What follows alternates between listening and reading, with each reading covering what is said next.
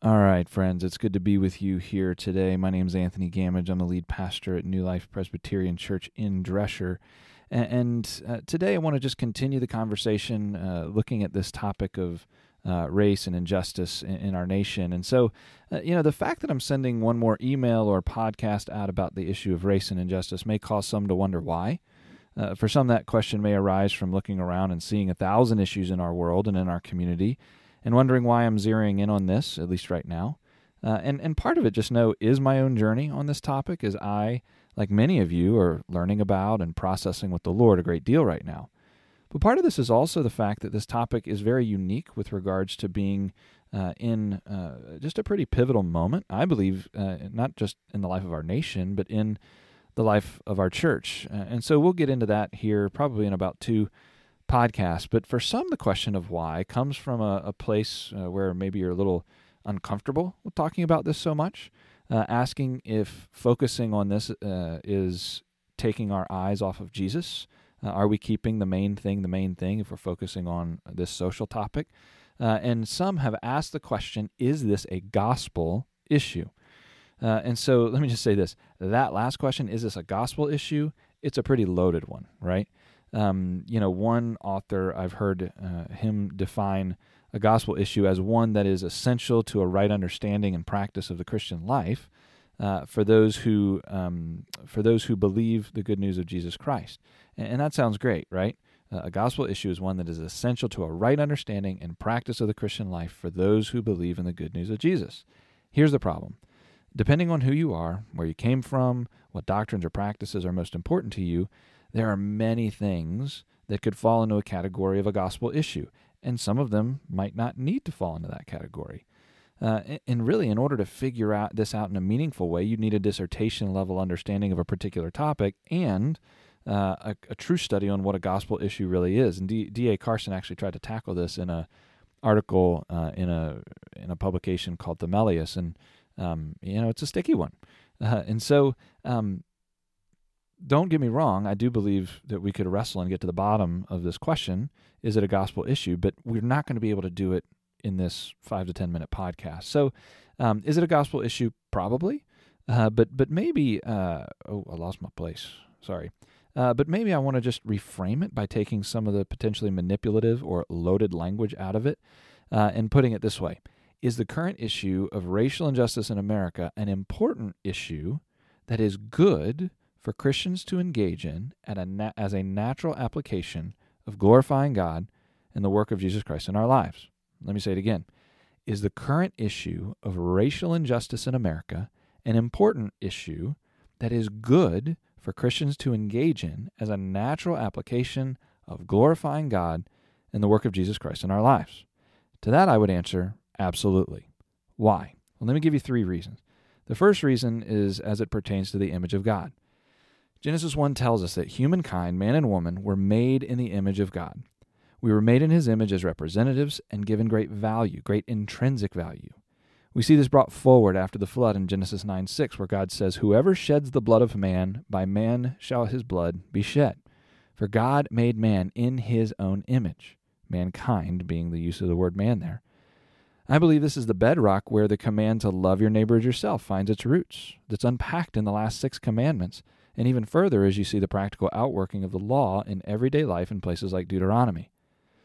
I believe James 3:8 and 9 talks about the tongue and condemns cursing another human with our language, as it says, "With our tongues we bless the Lord and Father, and with it we curse people who are made in the likeness or in the image of God." A natural outworking of this doctrine could be that an attack on another human is an attack on God. As it pertains to race and injustice that's being shoved in our face as a nation right now, it's very apparent that there are clear degradations of specifically black image bearers of God that has gone on not for months, not for years, or even decades, but rather centuries in our nation. Here's the third reason I believe it's good, and the second reason, and it's the topic of oppression. You see, this is a critical topic in this discussion, and there's actually going to be a whole episode dedicated to this. But suffice it to say that places like Isaiah 1, 10, and James 2 shows us clearly that actively causing injustice or passively allowing it to happen to another image bearer is abhorrent to God and at its worst could be an indicator that our faith is actually not real or alive. Again, more on that to come. Here's a third reason, the topics of redemption and reconciliation. Genesis 3 shows us where it all fell apart. Sin enters the world, and the rift between humankind and God begins. But that rift was not simply between God and people, but also between people and people. We see shame show up in Adam and Eve. We see envy and strife and murder in Cain and Abel. The list could go on and on. But embedded in Genesis 12, we see a full-orbed redemption and reconciliation plan, including ethnic, begin to take place as God makes a covenant with Abram to make him a blessing to the nations. This thread continues on through the Great Commission in Matthew 28, where God's people are called to make disciples of the nations, and in Revelation 7, we see the culmination of this as in 7:9, John writes, "After I looked, behold, a great multitude that no one could number from every nation and all tribes and peoples and languages, standing before the throne and before the Lamb, clothed with white robes, with palm branches in their hands." We could go on from here. You could look at Joel 2. You could look at the book of Acts. But you get the point. So let's zoom in a little bit more on this reconciliation piece, being the breaking down of ethnic walls that divided Jews and non-Jews in their faith in God.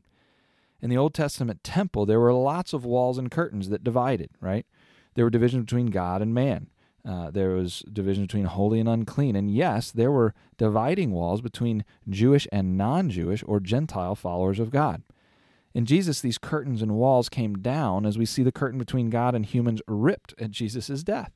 And then in Genesis 2:14, where it says that Christ himself is our peace, who has made us both one and has broken down in the flesh the dividing wall of hostility.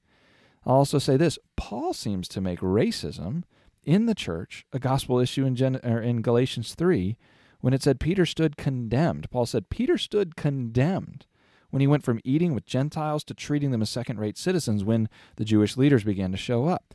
It said he led Barnabas astray and was not keeping in step, this is the language, with the truth of the gospel. So his application, his racist application or activity was not keeping in step with the truth of the gospel. All right, so two quick things to note here, and I'll wrap up. First, the arc of Scripture is that of redemption and reconciliation, both between God and people and people in general. You see that in topics like peacemaking. And if there were ever a moment to display God's redemption and reconciliation, it is now, as the ethnic rifts in our country run so deep. I also believe the church needs to consider at a deeper level what reconciliation looks like between the historically white and black churches who have the same faith in Jesus.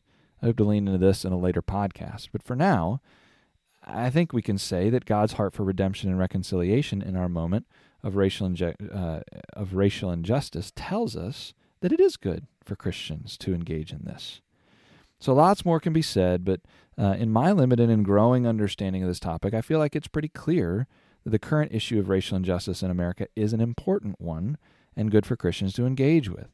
I also don't believe that it takes our eyes off of Jesus so long as we understand that it is being done as a natural application of glorifying God and the outworking of the work of Jesus Christ through the Holy Spirit in our lives, done in His name. So maybe more clearly and I would say this topic maybe even more clearly than other topics of justice that we might bump into. So this leads us to our next question that will set us up for next time. What about all those other justice issues? Is it okay to focus so much here in this time and space? We'll take that up the next 2 episodes. In the meantime, thanks so much for joining us, and I hope and pray that you are doing well and stay safe. All right, take care.